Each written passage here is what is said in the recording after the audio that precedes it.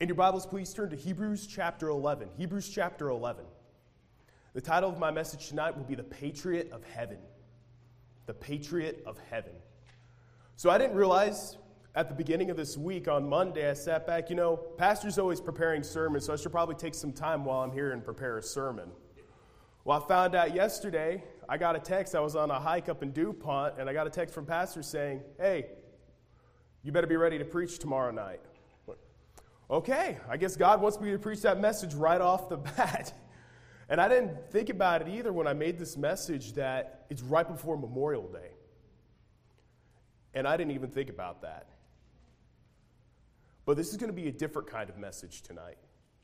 Because the inspiration that came from this message was when I came back from Africa. When I got a different perspective on things. Not a bad perspective, but a perspective that really changed my mind on missions, evangelism, and who I really am in the hands of Christ. So before we start, I'd like to pray. Father, I just thank you for this opportunity for me to be able to stand in this pulpit. I've seen so many men come and stand here, Lord, mighty men of God. I don't consider myself one of them, Lord, but God, in your hands, anything can be mighty. You've chosen the weak things of this world to proclaim your strength. And I ask that you'd fill me with your spirit tonight, God, to proclaim this message that you've laid on my heart. And that you be with the people as well, Lord. Fill them with your spirit that tonight we can have a meeting with you. That we can have a heavenly perspective on things and not an earthly. Be with me tonight. Thank you, Lord, for this opportunity. In your Son's name, amen. Patriotism is defined as a love and or commitment to one's country. When Pearl Harbor was attacked in 1941, shortly after, there was a group of young men that didn't even know where Pearl Harbor was. They just knew that America was attacked, and they were going to get back at the attackers. Some of them, from the ages of 15 to 17, before they were even of age, decided to talk with their parents and take the lead and say, we're going to defend our country because this country is the greatest country on earth. And no one's going to take us down. Another patriot that I'd say is an amazing man is Winston Churchill, the Prime Minister of England. Through his speeches and action, he helped lead many victories in the war effort. And he's recognized today as one of the greatest speakers and men as a patriot for his country. The question stands now. Where did their motivation for patriotism come from? Was it something they brought up inside themselves to say, you know what? I'm an Englishman. I'm an American. We live in the greatest countries on earth, and no one's going to mess with us no matter what, so we're going to take the fight to them. Or did they have a group of friends around them that pushed them along, that told them, we're part of the greatest nations on this earth, and nobody's going to defeat us? We've stood here for this long. Why should we fall now?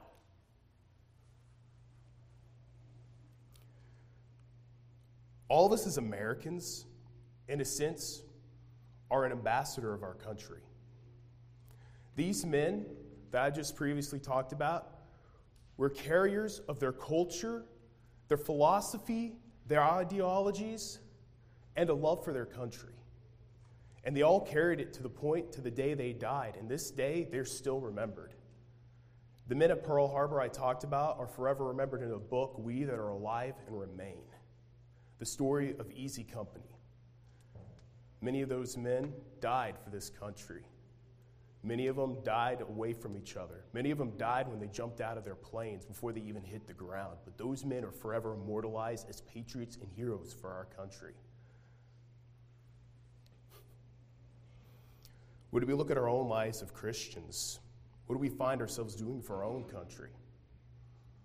We hear men of God come up here during COVID. We heard a lot about patriotism. Stand up for our rights as Americans. Stand up. Stand up. We the people. We have the voice. We're the ones we're supposed to put the men in power that run this country. It's a democratic republic. The people are the ones that are supposed to be in charge.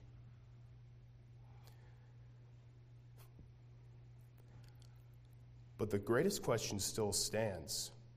We're Christians, are we not? When you become a Christian, you not only revoke your citizenship of this earth, which this earth is hell-bound. You're a citizen of hell before you accepted Christ. Now we're citizens of heaven. Yes, we're Americans. Don't get me wrong. When in this message, I don't want anybody to think I'm not patriotic. I love this country, and I'm willing to die for this country because I still believe in what America stands for freedom, for the right of the people, and to do what God intended us to do in this land is to worship him freely. But I'm still a Christian. What does that make me now? Who am I more patriotic for? Am I more patriotic for the country? And I hate saying this right now, that's killing our unborn mercilessly. That's allowing sins that are just grotesque that you look back in the Old Testament that were a death sentence. But yet you go to the other side, and as I'm a Christian of one of the greatest nations that has ever existed in eternity, I have the greatest God, the greatest Lord, who's the defender of life, who gave his very life for us. He came and he left his very throne and became a citizen of this planet, but yet maintained his citizenship of the greatest country, the greatest land that ever existed, which is heaven. We're to follow the example of Christ, are we not? That means we're citizens of a heavenly country. We are to stand and fight and do everything that we can to defend heaven with all our might, even to the point we lay down our lives. Because we're Christians. We're heaven citizens. And what the truth that I want to convey from this passage in Hebrews 11 tonight is that we must realize that we're citizens of heaven, and therefore an ambassador for Christ. But before we look at, so we got 4 things I want to look at, and these first 3 we're going to fly through them pretty quick because I want to get to the last one. Because this last one is going to be looking at the entirety of Hebrews 11. So I got a little bit of time and I want to get through this. But first, who are we? We've already talked about we're Americans, we're Christians, but who are we deep inside ourselves? What are we? We're sinners. Saved by the grace of God, amen. For by grace are you saved through faith, and that not of yourselves. We've been saved. We're all sinners. We were all hellbound, but we're with God now. When we're saved, we have no earthly home anymore. We sing the song, "This home is not my world. I'm just a passing through, looking beyond what is way beyond the blue." Our home is in heaven now. We have no earthly citizenship. Then we have nowhere to turn except for God then. Because this world, we can see how this world has just trampled our people. Christians around the world being martyred, sent away. We read of some of the greatest people on earth in missionary stories, in my opinion. They gave up their lives for a greater cause than anybody could ever have. Look at the life of Adoniram Judson. He had one convert, but that one convert led to an entire ministry being started that transformed his country. Although he had one convert in his whole life there, and he lost his entire family. We got an idea of who we are now. Now, this is going to be a little bit of a lengthy read. Let's talk about who they are. We're talking about the patriot of heaven, but I want to look at some patriots that God recorded for his country in the Bible, which is located in Hebrews 11. Let's start in verse 1. Now, faith is the substance of things hoped for, the evidence of things not seen. For by it the elders obtained a good report. Through faith we understand that the worlds were framed by the word of God, so that things which were seen were not made of things which do appear. By faith Abel, by faith Enoch, by faith Abraham, by faith Sarah, by faith Isaac, by faith Jacob, by faith Joseph. I'm skipping along a little because this is going to be a long read, and there's a lot of meat that I really want to get to in this. By faith Joseph, by faith Moses. If in there it doesn't say by faith of Joshua, but we read of Joshua in here, but his name's not mentioned. by faith, Rahab. And what shall I more say? Verse 32. For the time would fail me to tell of Gideon and of Barak and of Samson and of Jephthah and of David also, and Samuel and of the prophets. Abel by faith made a sacrifice for God that when you think about it, he wasn't really even told that he was to sacrifice a lamb. He just recognized that a lamb had to die to cover them up for their sin. Enoch walked with God and was not because he walked with God.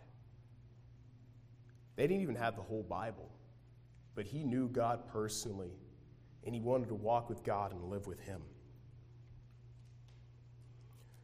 We read of Noah, who never heard the word rain in his entire existence, but yet acted upon the word of God and took faith. Okay, God's saying rain's coming, there's a flood coming, we need to get this ready.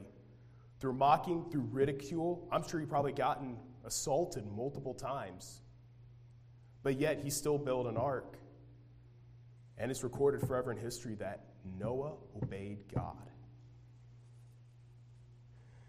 Abraham. I think, personally, Abraham's one of our greatest examples of faith. One, he never heard God in his entire life, and then one day he hears, I've chosen you to be my people. From you, your people will be like the sands of the earth, innumerable as the stars. But I need you to go that way. What? What's that way? Listen to me. I've made a promise to you, and you're going to go. Okay. He went. Sojourn in the land of promise, whose maker is God. You read of this entire section here, how Abraham is the main highlight of the entirety of the patriarchs.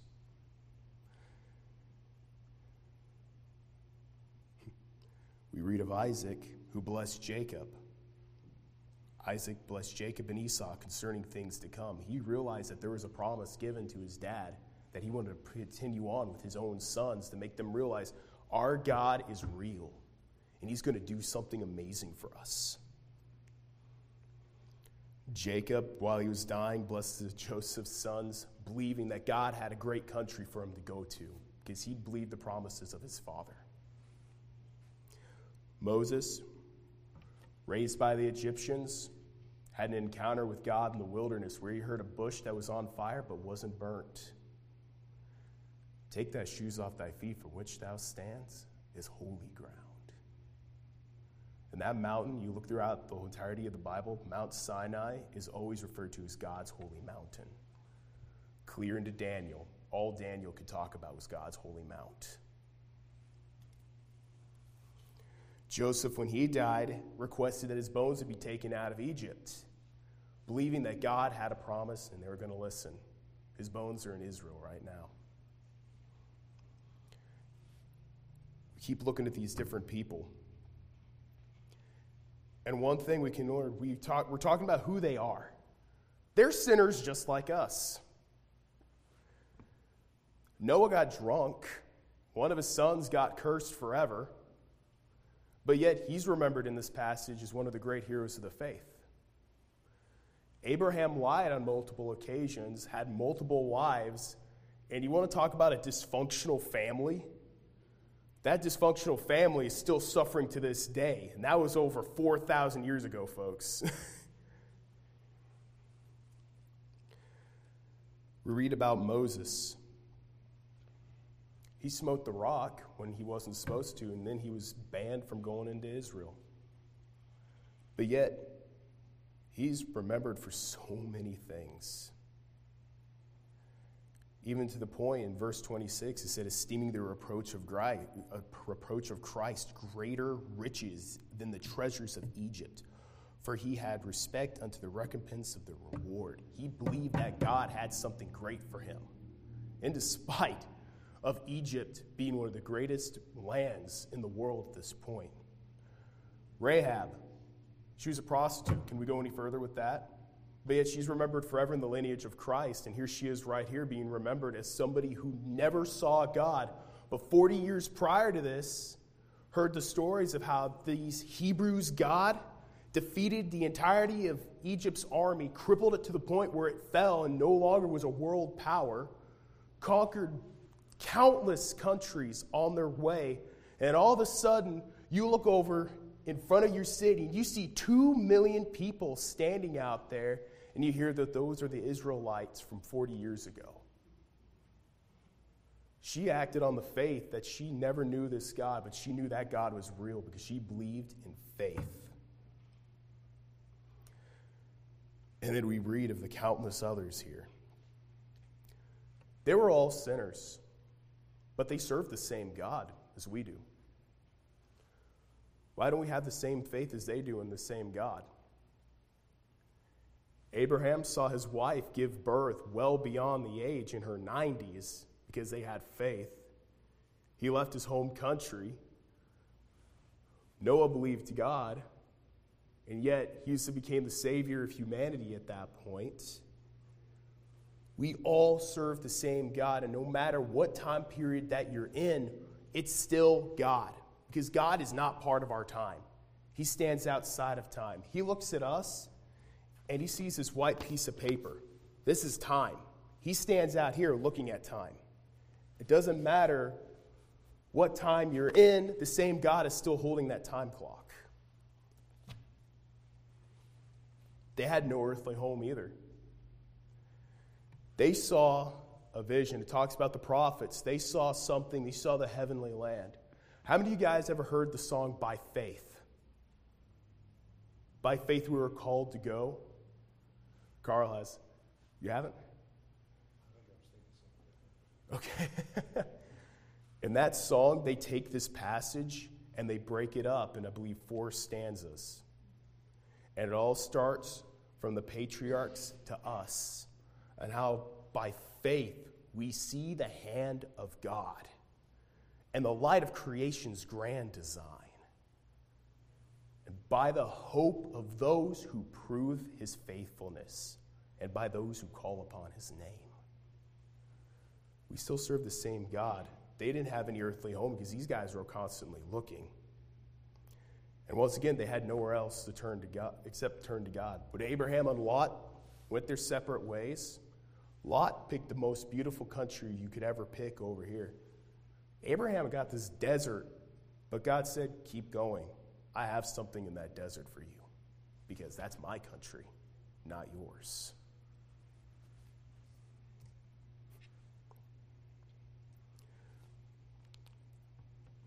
But the last part that I really want to talk about, I'm going to skip a point here for sake of time. We read about all this. What must we do to recognize our own part in this? These guys were patriots of heaven. Even though they were patriots for Israel, you want to know who they were actually patriots for? They were patriots for God.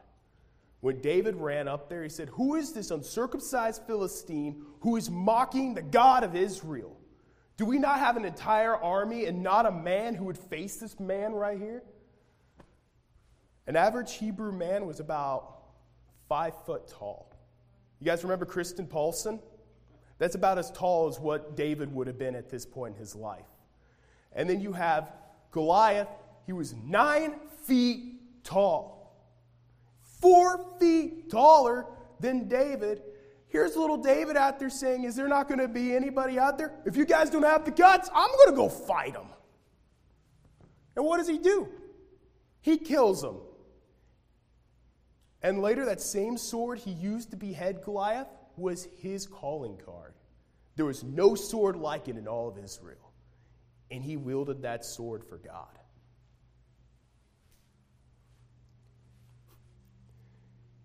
He acted upon faith, knowing that God was going to do something great. A mark of a patriot of God is having faith. And realizing that with God, we can do anything. Look at verse 13. All these died in faith, not having received the promise, But having seen them afar off, and were persuaded of them, and embraced them, and confessed that they were strangers and pilgrims on this earth. The first step to having faith, you could be persuaded by something. But then you need to embrace what you've been persuaded by.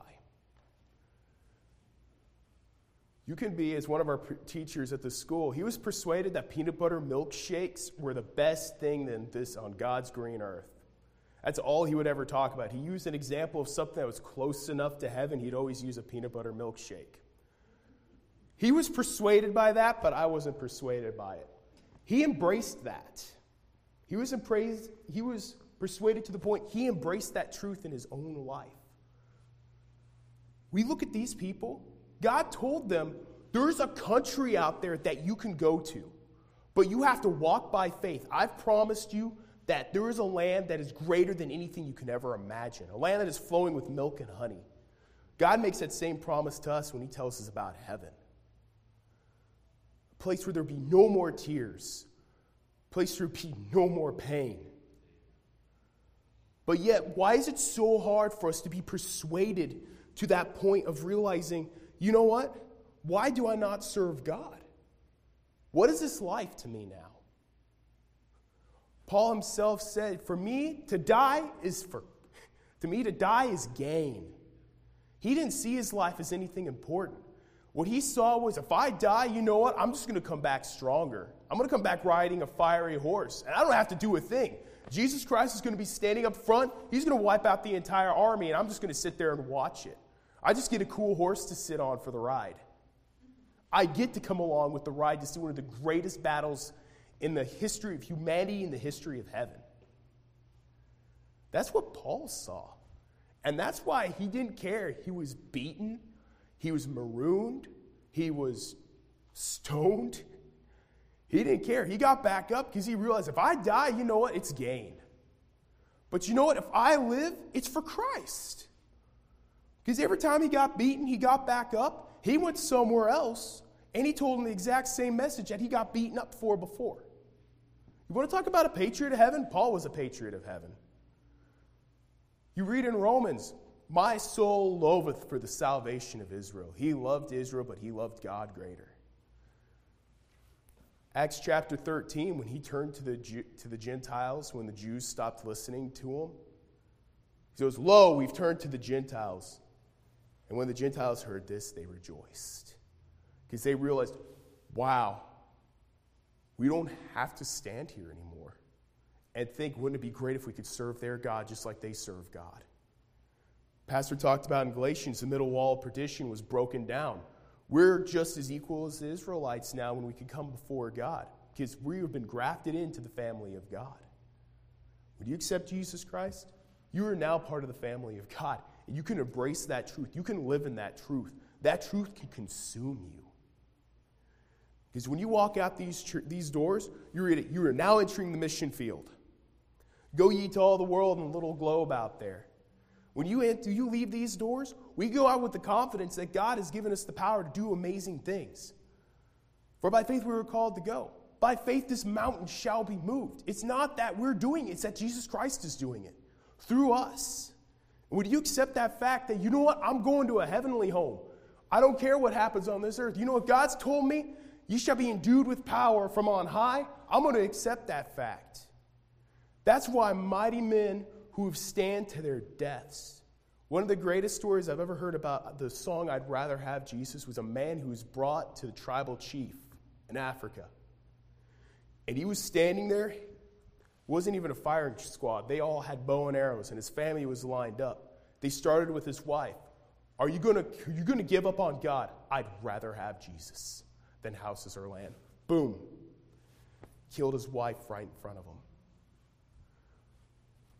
Okay, we just killed your wife. Are you going to give up?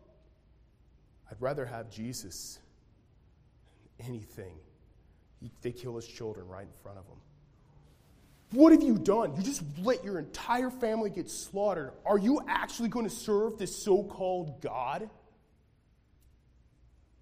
I'd rather have Jesus than anything this world can afford today.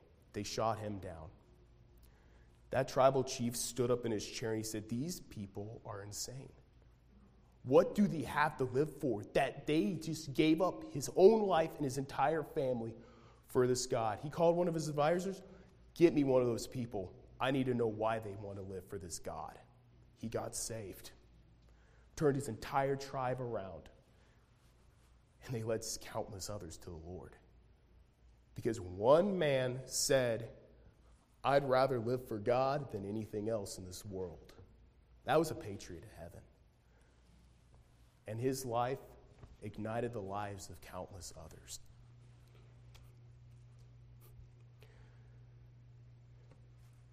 Persuaded and embraced. But without faith it is impossible to please him. For he that cometh with God must believe that he is, and that he is a rewarder of them that diligently seek him. If you go seeking to God in faith, you were persuaded and you embrace those promises of God, guess what? God's a rewarder of those who diligently seek him, and will give you a reward for seeking him. We might not see that reward in our lifetime right now, but you know what? That man who died, when he got to heaven, he got to have a front seat to see what God was doing with his life, affecting countless other lives. That was his reward. If we embrace God today, what reward are we going to have? We decide, I'm going to be more of a patriot of heaven than anything else that I can ever imagine. Because you know what? Why should I be scared? You know what? Embrace the American. You live in one of the greatest countries on earth. To this day, I still believe what the Constitution says, freedom of speech, right? Why aren't we getting out there and telling people? If they spit on you, you know what? They just rejected the greatest message they ever heard. But you might have just planted a seed.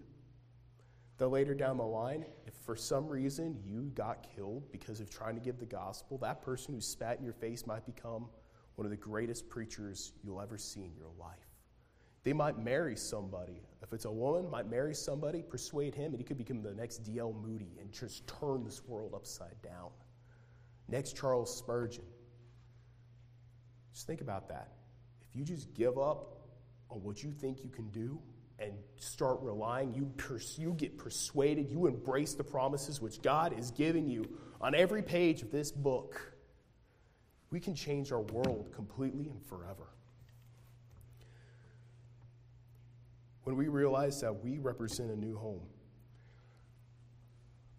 The college verse for ambassadors, 2 Corinthians 5:20. Now then, we are ambassadors for Christ, as though God did beseech you by us. We pray you in Christ's stead, be ye reconciled to God. There's a deeper truth when you look at that passage, you start cross-referencing it throughout the New Testament. 1 Thessalonians 2:4, as we were allowed of God to be put in trust with the gospel. I'm going under the persuasion that we're all saved in this room tonight. Do you realize that God's allowed us? He allowed us. He didn't have to. He wanted us. He chose the foolishness of preaching to change the world. He chose the small things of the world to confound the great, and the foolish things of the world to confound the wise. The gospel to the Jew was a stumbling block. To the Greek, it was foolishness. But yet, we're allowed. And God has chosen every one of us in this room tonight to be an ambassador. You know, that's greater privilege than what Winston Churchill ever had in his life, being a prime minister. We serve the King of Kings, the God of gods, the Lord of lords, the source of life, the one who created each one of you specifically for a purpose. You can't read Jeremiah without realizing that God created you for a purpose. And the moment you get saved, God can finally use you to the full perfection because you just gave up who you are on this earth and gave it all to God.